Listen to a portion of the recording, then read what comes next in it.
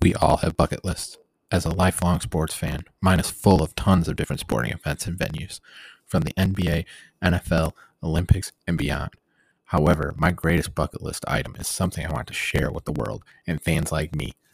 What if you could attend a home college football game for all 130 and counting FBS programs? Seems crazy, right? Join me, your host, Bobby Wilson, as I take you along for the ride to see all the FBS venues and more. This is the TNT College Football Podcast. Hello, everyone. Welcome back to the very next episode of the TNT College Football Podcast. I'm your host, Bobby Wilson. Glad to be back on. Hope everybody's doing well. Tonight, I am honored to have Aaron on my show, and Aaron works for Rivals and does a lot for Marshall for the Thundering Herd, and I'm really excited to have him on the show to talk about the upcoming Myrtle Beach Bowl. Thanks for joining me, Aaron. Thanks for having me. Well, first off, I know we were just talking a little bit, and you said you're going to the game tomorrow. What are you most looking forward to, I guess, heading into the game? Just another chance to play. Myrtle Beach is always a fun place for most people from West Virginia. It's probably one of the most visited places by our population for vacation. So a lot of excitement, a lot of green down here. So just another chance to watch another football game. Absolutely. I'm a huge fan of Myrtle Beach myself, and I know it's such a fantastic place to visit. I wish I could be there tomorrow, but I can't. I unfortunately have to work. But nonetheless, just like you said, an exciting opportunity for another game for both sides. Oh yeah. It's Marshall started off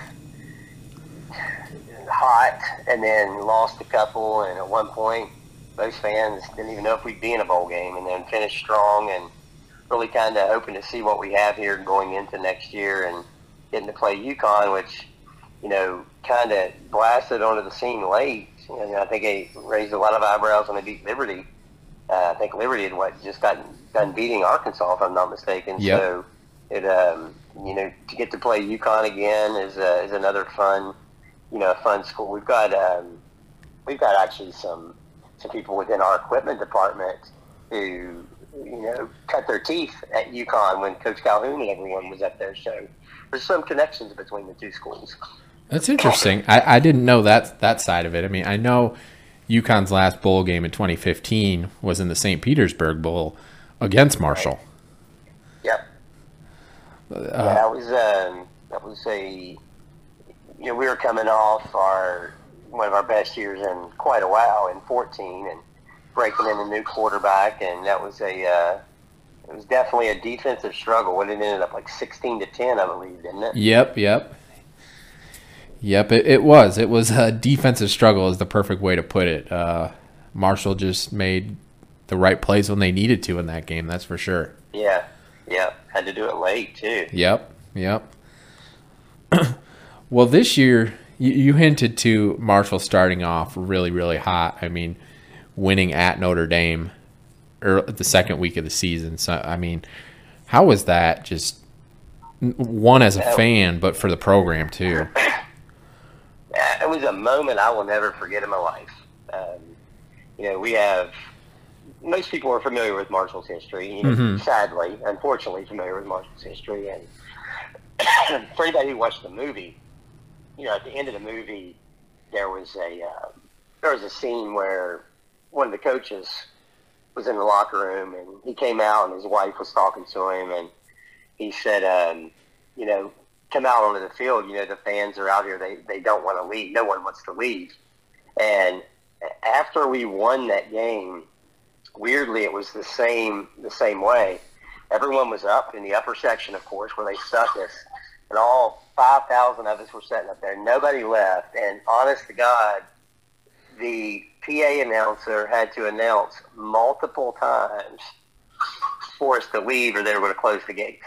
So it was kind of cool how it kind of played, in a similar role to that. But that was definitely a day I think most Marshall fans who were there, especially, won't ever forget. That's so cool to hear that. I mean, obviously, one of the biggest wins in your program's history. I mean, nothing will ever beat that the unfortunate circumstances that transpired, right, exactly. and the win that came after that. But Right. but I mean, that win there, I mean, that was special. Oh yeah, that was, and it was a win. It wasn't like there wasn't a lot of fluke plays. I mean, it was nice to go out on their field and just beat them. Right. And, we've all seen Notre Dame Stadium and Touchdown Jesus and the Golden Dome, and they stick those visiting fans up there in the top, but it's kind of cool because literally every picture I took, Touchdown Jesus and the Golden Dome were in the background. That's awesome. So it was awesome. It was definitely a day to remember. That's so cool. And like you said, kind of after that, they struggled for a handful of weeks there, but really struggled offensively for the rest of the year. That's true. We lost our next two to Bowling Green, who we used to be in the MAC, and we have struggled playing in that place. We've won there one time since 1953, and it's and weird things happen, and it happened again. We were up 21-0 and getting ready to score, and our everything running back leaps over someone, reaches for the goal line, fumbles through the end zone, and they go and score, make it 21-7, and every Marshall fan just kind of looked at each other and was like, "Oh boy, are you serious? Here we go again." And sure enough, there we went, and then struggled at Troy the next week. Now, granted, Troy went on to win, I think 11 straight to end the year, so that turned out to not be a bad loss, and then from 2-2 to 8-4 with 4 straight wins at the end. So, but the offense, the defense did it. More often than not, the defense found ways to win. Absolutely, and I mean, you won 5 out of 6 to end the year. So, right, the defense is elite, to say the least. I mean, their numbers are eye popping. Yeah, I mean they're deep, and last year we went and played Louisiana in the New Orleans Bowl, and we only had, I believe, like 6 defensive linemen healthy for that game, and it showed. And Coach Huff made a determined effort that he was going to build that defensive line back and he built that to the point to where I think in the first 2-3 games we played 14 defensive linemen. Wow. And I mean, it was deep, and we've lost a couple to injury, and you still really can't tell. And that group's been the strength all year. And then the backside, the corners are Stephen Gilmore, his brother, Stephen Gilmore, who's a former NFL Defensive Player of the Year, and Micah Abraham's father, Donnie Abraham, played in the NFL. So they're next level. I mean, they're right. Very good corners. So it's enabled. Sometimes we don't have to take a linebacker off the field because we can trust the corners. So it's helped everything. Kind of pressed everything in and been able to be a really good run-stopping team. Helps when you got those the bloodlines in those cornerbacks where you just can trust them completely, that they just know and they're going to make the right plays. Right. Yep. And they both, back to the Notre Dame game, both made huge plays. Both of them had interceptions. Gilmore had a pick 6 late in the game, so they both stepped up right then and kind of carried it all the way through the year. Absolutely. And I mean, they were both all conference players, and like you said, I mean, they both have next level talent. That's for sure. Yeah. I would love to talk a little bit about you guys running back. I mean, for one, his story is amazing, but 2, the year he's had this year is unbelievable. Yeah. He, we were all shocked to get him because, we had Rasheen Ali, who led the country in touchdowns last year as a freshman. I mean, and so getting Kalen Laborn to come was a big, huge get. And then early on, of course, with Ali getting hurt before the season even started, no one knew what to expect. And then, geez, I mean, the Notre Dame game, I mean, he's just a workhorse. And he's got the ability to hit the line, and then you just automatically look at the other side and see where he's squirting out. Mm-hmm. He's short, but he's stocky, and he's fast, and he's athletic. And,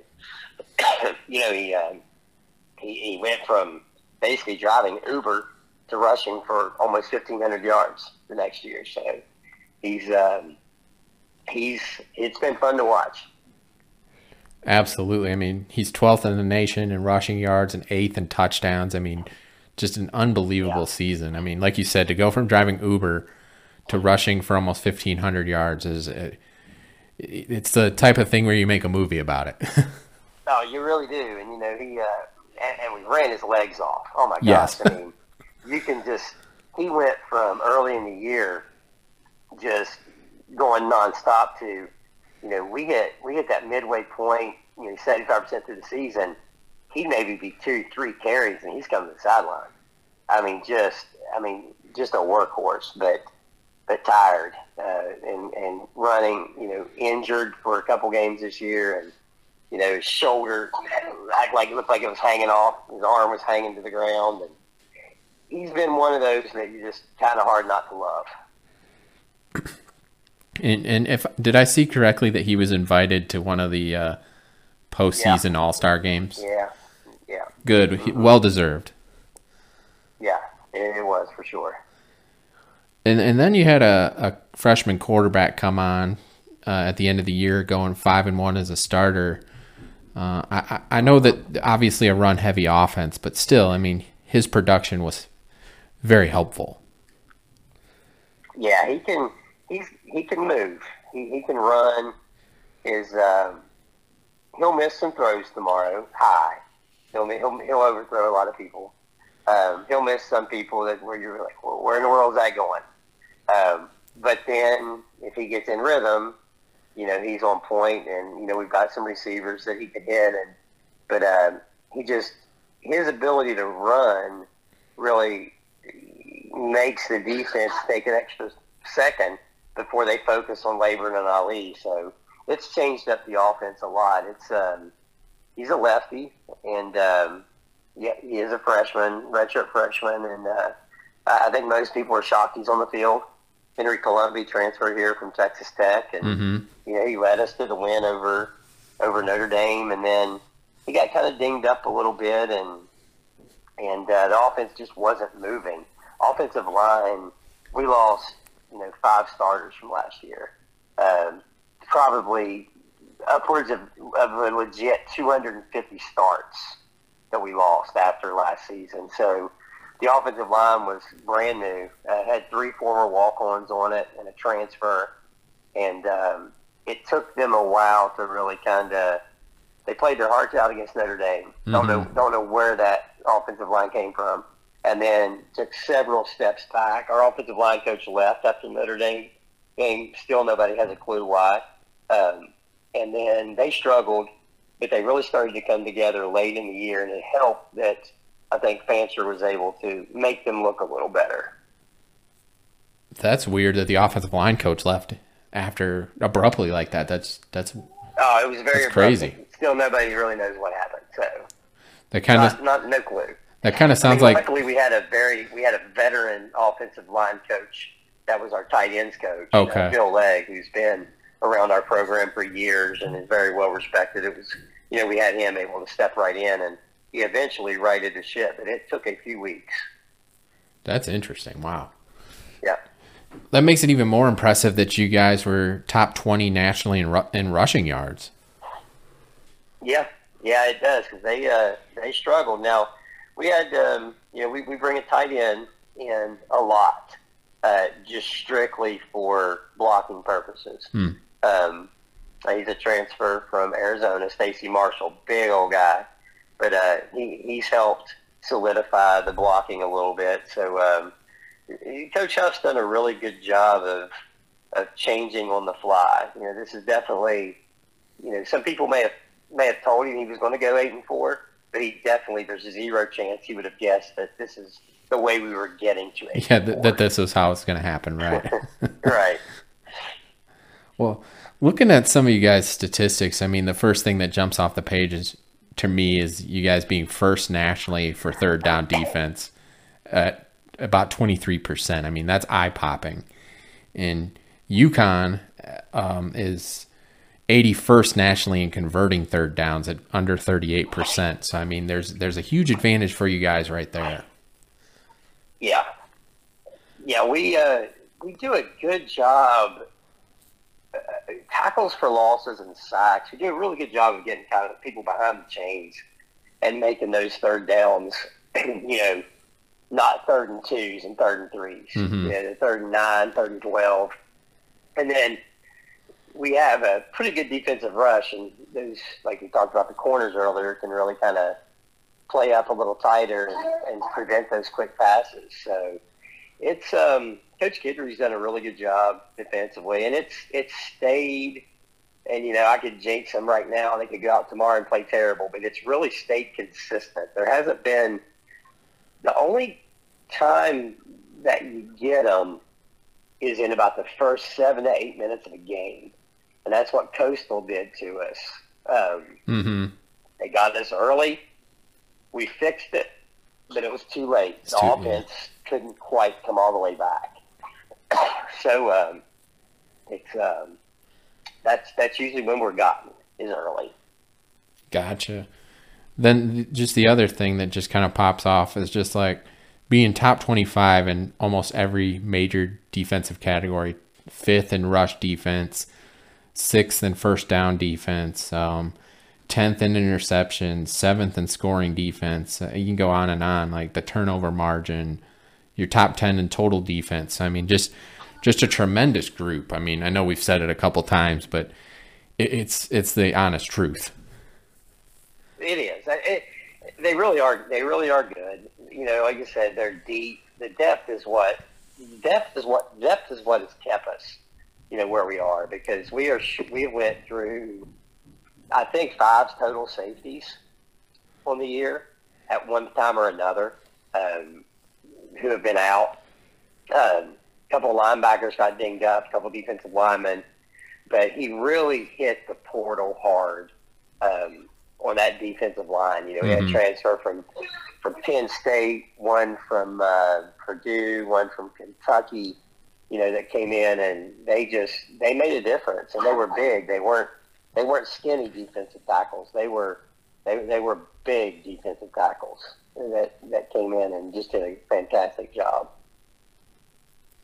Absolutely. I mean, they've led you guys to a great season at 8-4, and I guess one thing before we get off the air here, what's maybe a couple keys you would look for tomorrow from the Marshall perspective? Well, like we just talked about, I think the key is the first 7 to 8 minutes of that first quarter. And that can be said for any football game, obviously, but that just tends to be, it kind of sets the tone for what we're doing defensively. If we're able to get off the field early on a couple early possessions, I think it's going to be a good day for us. Fancher is going to have to throw the football. We're not going to be able to run it. I don't think we're going to come out and run the ball up and down the football field. We get our yards with sheer number of carries. Mm-hmm. We hit it a lot, and then bust some. I think that he's going to have to throw the ball to keep you guys honest, because I think you're going to come in keying on the run. Mm-hmm. So I think the keys are the defense getting off the field early in the game, and then Fancher having a very good day through the air. I absolutely agree with you, just for one, talking to you, but the little bit of times I've seen you guys play this year, and the research I've been able to do. I mean, I think it's going to, like you said, I'm really looking forward to keying in on that first half of the first quarter, I guess we can say. Yeah, I think it'll be big. Well, I just want to say thank you so much for joining me here a little bit here to talk about Marshall. Just looking forward to the game tomorrow, and hope you enjoy your time in Myrtle Beach. I will. Thank you for having me. I appreciate it. Absolutely. Well, thank you so much to my loyal listeners, everybody who tunes in weekly, frequently to all my shows. Again, thank you guys so much. Have a good night. God bless. Hello, everyone. Bobby Wilson back from TNT College Football Podcast. Hope you guys enjoyed my interview there with Aaron from Marshall Rivals. Works for them, giving us insight onto the Marshall side of the upcoming Myrtle Beach Bowl. Really, really appreciative of him joining me. I wanted to hop on now and talk a little bit about the UConn Huskies. My loyal listeners know how much I appreciate UConn football, all the fans, players, coaches, and that are a part of UConn Nation. So definitely don't want to do a disservice by not including them in this episode, as I've been breaking down every bowl game heading into them. UConn comes into this game at 6-6. I mean, just a unbelievable season for the UConn Huskies. They were projected by many to win 2 or 3 games. I remember the opening line at Vegas to start the year was 2.5 wins over under in that situation. I predicted from the season before the season started that the Huskies would get to 6 wins, and boy, am I happy they did. So happy to see those guys have the success that they had. Just an amazing finish by them, going 5-2 to finish the year there. This is the Huskies' first bowl game since 2015. And it's funny that Aaron and I talked about this a little bit, that the Huskies' last bowl game in 2015 was the St. Petersburg Bowl against Marshall. So very interesting here heading into this game. I mean, UConn fans know what the Huskies like to do offensively. They want to run the ball. They're definitely run first. But we're getting a lot of guys back. Brian Bruton, one of our top running backs, should be back for this game. And then Cam Ross and Keelan Marion at receiver. So we should have almost I'm not going to say a full stable of our offense, because, I mean, everybody who's a Husky fan knows losing our starting quarterback first game of the year in the first half, losing top 3 or 4 receivers very early on, getting two of those back for the bowl game here. Obviously, top 3 or 4 running backs go down. So I mean, it's been a rough go of it for the offensive side, but the Huskies nonetheless. I mean, we know what they want to do. They want to run the ball, establish the run to set up the pass. One of the key guys, and I keep saying this over and over again, but one of the key guys when it comes to the offense is the utilization of tight end Justin Joly. He has been a breath of fresh air when it comes to making plays for the offense. Sometimes a bit underutilized. I know Husky fans would agree with that. But Justin is a big, strong, fast receiver who can just make plays. And in the games where he does make plays, the Huskies have been very successful. So I think he's a big key coming into this game. Utilizing him and getting him the ball as much as possible. For those that don't know much about the Huskies, I'll give you a little breakdown on some of the players.